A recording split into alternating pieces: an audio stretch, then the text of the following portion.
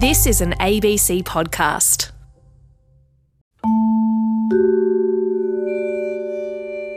Across Australia on RN and internationally online, you're in the Philosopher's Zone with me, David Rutledge. Great to have your company. Welcome to the program. Many of us take philosophy to be a culturally neutral sort of pursuit, an inquiry into being and truth that's pure and disinterested and operates at a level beyond the mundane considerations of class and race and politics. Well, today we're taking a closer look at that assumption.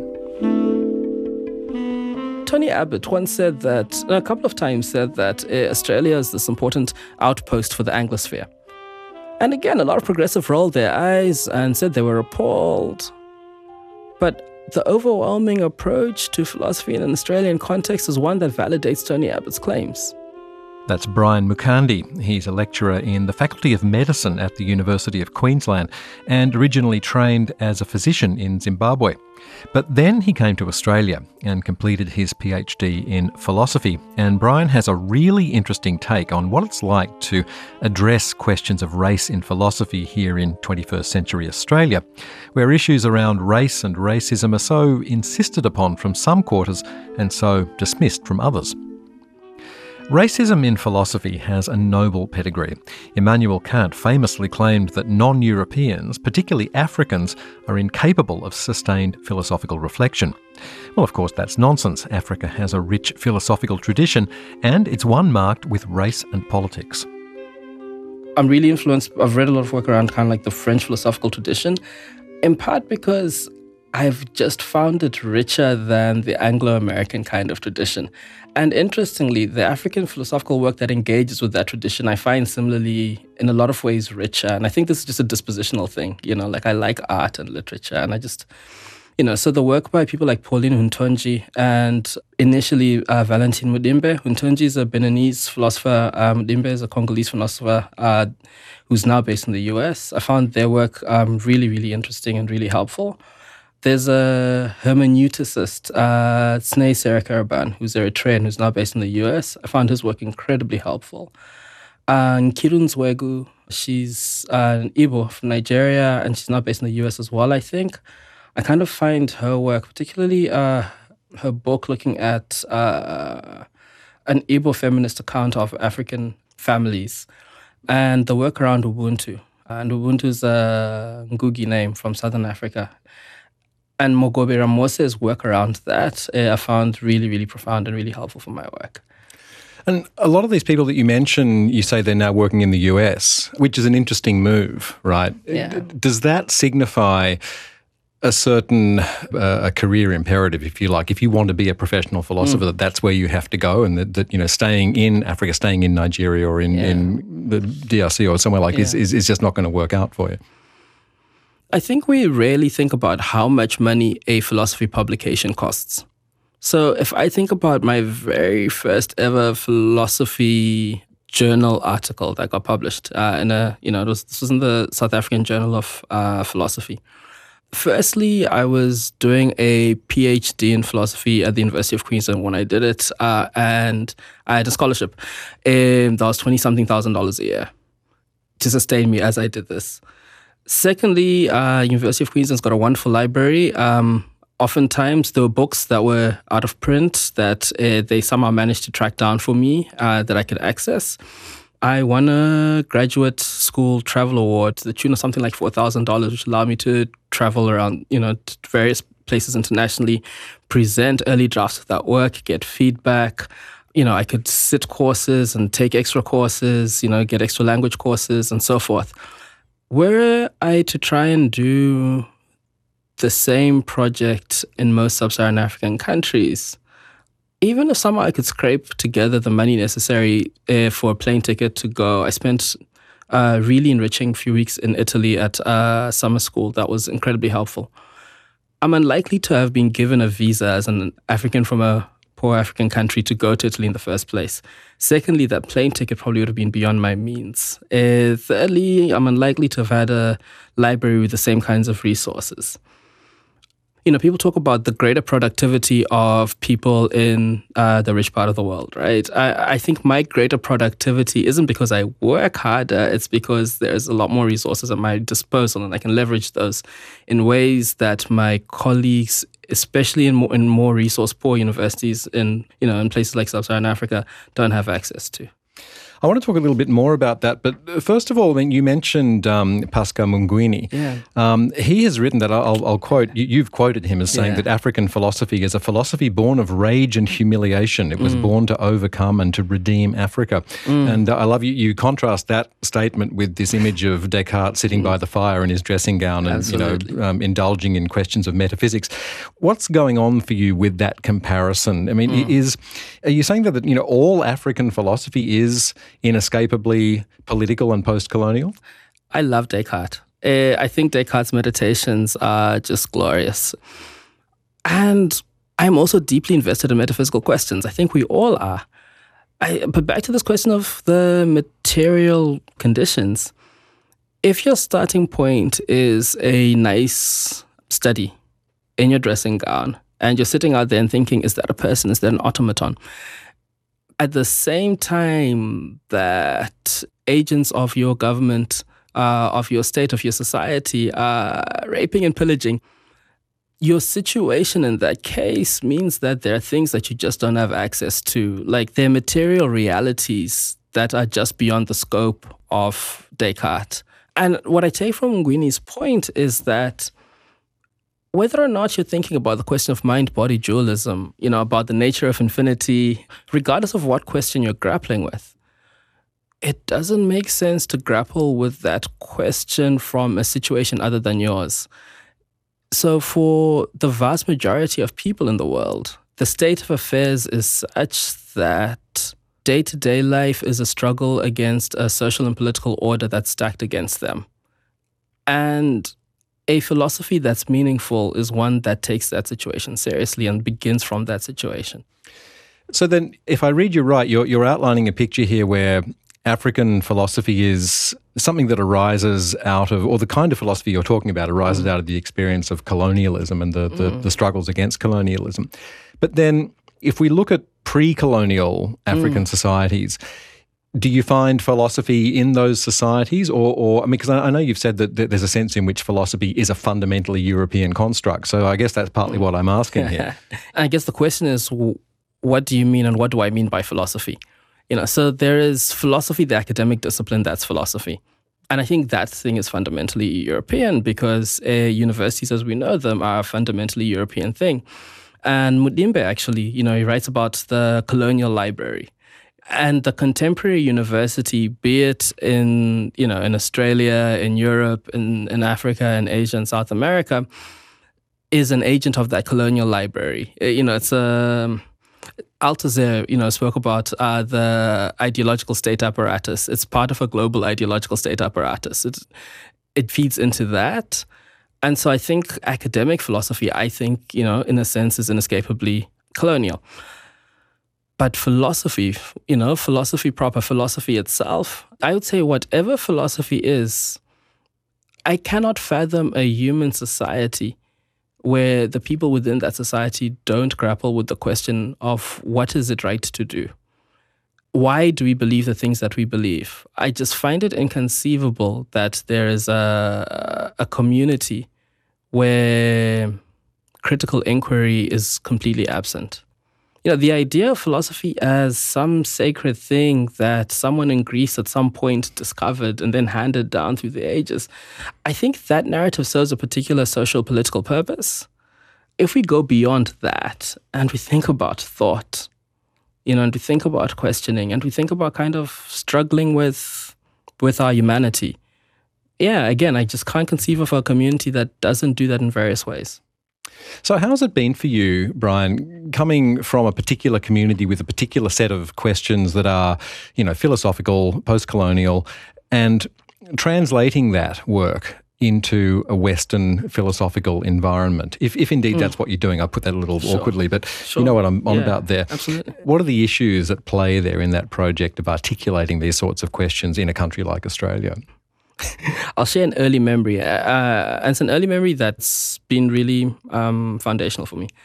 Around about the age of 5 or so, I realized that I'd always assumed that, my family's Shona, yeah? I grew up speaking Shona, but there was also the recognition that when you went to school, you had to speak English, and at work, people spoke English.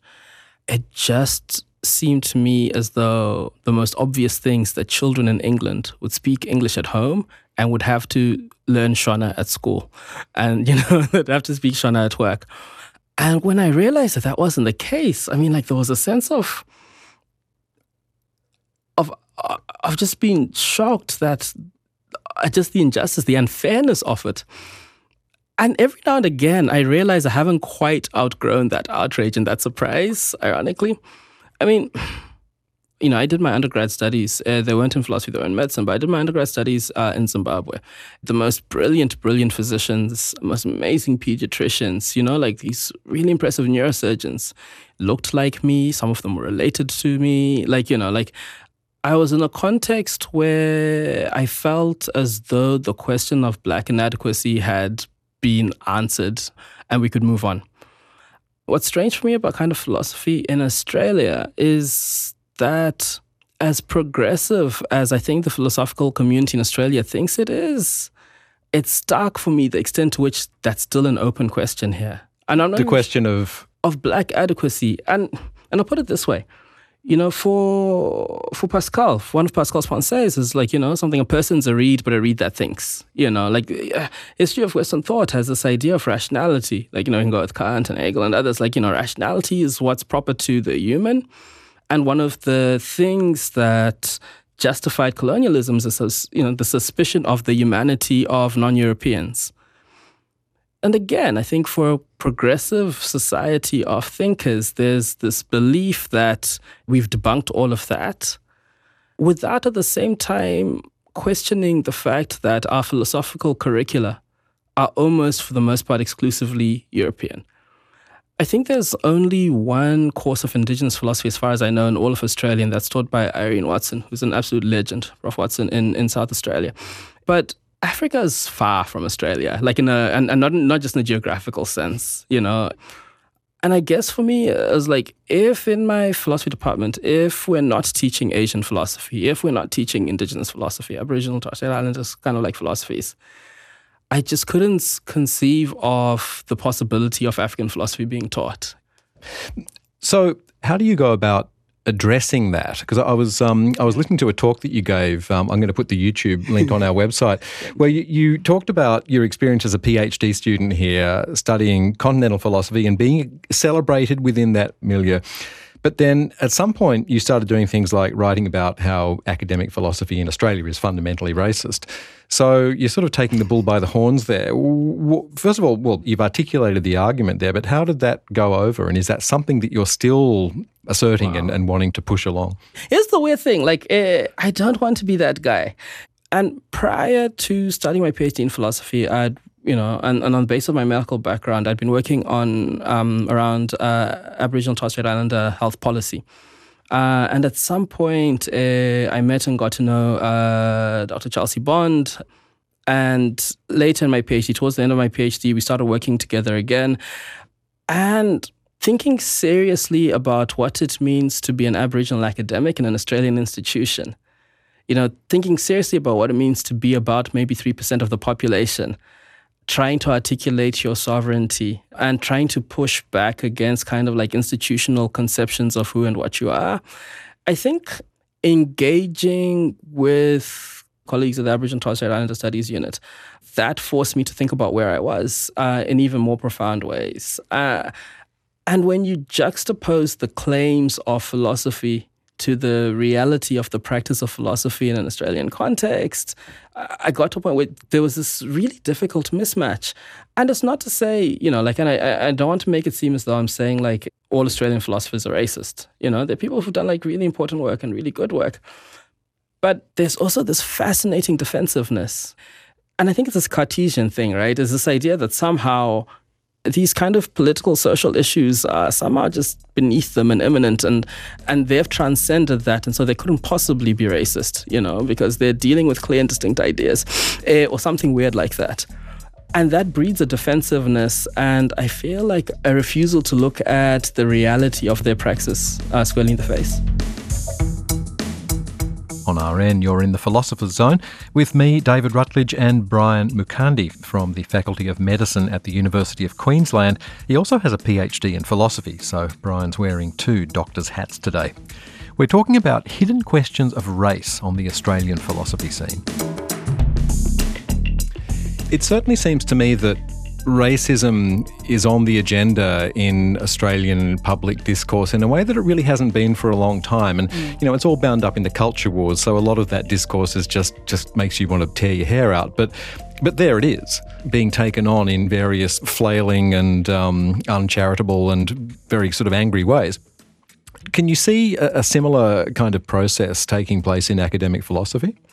Honestly, no. But then also, I think what's happening in broader society is instructive.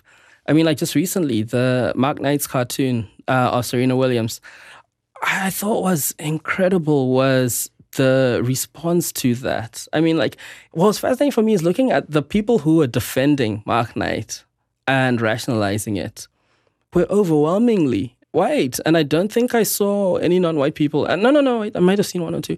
But for the most part, and there's this really interesting thing, right? It's like someone with a privileged access to this thing, racism, is telling somebody else that what they did was racist. And then you've got a group of people with no experience of being racialized in that way, deciding, that this absolutely wasn't the case. And philosophically, I'm really interested in meaning making. And just the politics of meaning making and just the phenomenology of meaning making. And I'm really interested in the question, what does it mean to say to Mark Knight, Mark, I'm sure you're a great human being. I'm going to assume that you're a nice person. And what I'm going to tell you is that there are things that you're ignorant of. There are things that you don't know. And maybe even you can't know. But I'm someone who does. And I'm telling you that this is a problem and, you need to seek redress in some way. Like if Mark came to see me as Brian the doctor and had pain somewhere, and I was explaining a diagnosis to him that for him was inconceivable, but I was like, yeah, look, Mom, I know you're finding this very hard to believe, but, I don't want to wish anything bad on him, so I won't give a diagnosis. But I was like, you have this.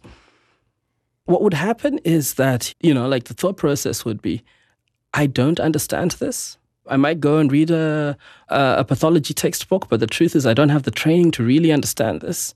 I need to take this person at their word because they know what they're talking about. But I come to him as a philosopher or just a knower. And the assumption is you can't possibly know more than I do, or I can't possibly not know to the same extent that you do. And what's tragic for me is the failure to recognize how history is implicated in that for hundreds of years, I've been interpolated as someone who can't be rational, who can't think and who can't know. Ergo, of course, when I confront him with knowledge that he doesn't share, that the assumption is I'm the one who's wrong. But then it's like there's this aporia, right? How do you tell someone who's incapable of hearing from you that they need to hear from you? But I don't think that's just a problem in the broadcasting world or broader society in Australia. I think it's something that infects philosophy as well and philosophers. So if I were an associate professor of philosophy in an Australian university, I might say that Brian Mukandi person isn't qualified to say, I've been reading Hegel and Nietzsche and Marx and others longer than he has, and he's just wrong. I'd say, okay, great, we can agree to disagree, but you haven't been listening to Aileen Morton Robinson. You haven't been listening to Irene Watson. I am fascinated by the repetitions of the movement that is terra nullius, even in an philosophical context. I'm fascinated by the ways in which, if you were to go to most academic philosophers in Australia today and you ask them about their take on terra nullius, they'll shake their heads and be appalled. And yet at the same time, there is this ability to comfortably go on without being troubled by the fact that there isn't an Aboriginal academic on their corridor. But then you've got to ask, is what's happening in those departments actually philosophy, or is it the history of European ideas masquerading as philosophy? Tony Abbott once said that, a couple of times said that Australia is this important outpost for the Anglosphere. And again, a lot of progressive rolled their eyes and said they were appalled. But the overwhelming approach to philosophy in an Australian context is one that validates Tony Abbott's claims. And I haven't seen evidence that that's changing. What I see is more white philosophers talking about decolonizing Australian philosophy. I've seen some all-white panels, or almost all-white panels, thinking about the philosophy of race. And so there are interesting, different attempts at cosmetic change, interesting attempts at marketing philosophy differently. But if for the most part, when reconciliation is brought up by philosophers, it's being brought up exclusively, almost exclusively by white Australian philosophers or non-Indigenous philosophers, because, I'm a settler as well, then there is an appearance of progress, but it's a false motion. There isn't really genuinely that movement towards a genuine change. Let's keep talking about this in terms of the identity cost that Charles Taylor writes about. When he talks about mutual understanding being reached between two people, that there has to be an identity cost. What's your understanding of that identity cost that comes as the result of two people trying to reach an understanding? Say you want a job from me, yeah? Say I exclusively speak Shona, or I speak English, I just choose not to, and you want a job from me, and I say the only way you get the job is if you can demonstrate some proficiency in Shona. And because I'm nice, I might give you some time to learn. Our power differential is one where I can maintain, just on a linguistic level, I can just keep speaking in Shona to my heart's content and know that if you don't learn, if you don't become proficient, I can just get somebody else to. I don't perceive that I have a vested interest in there being mutual understanding.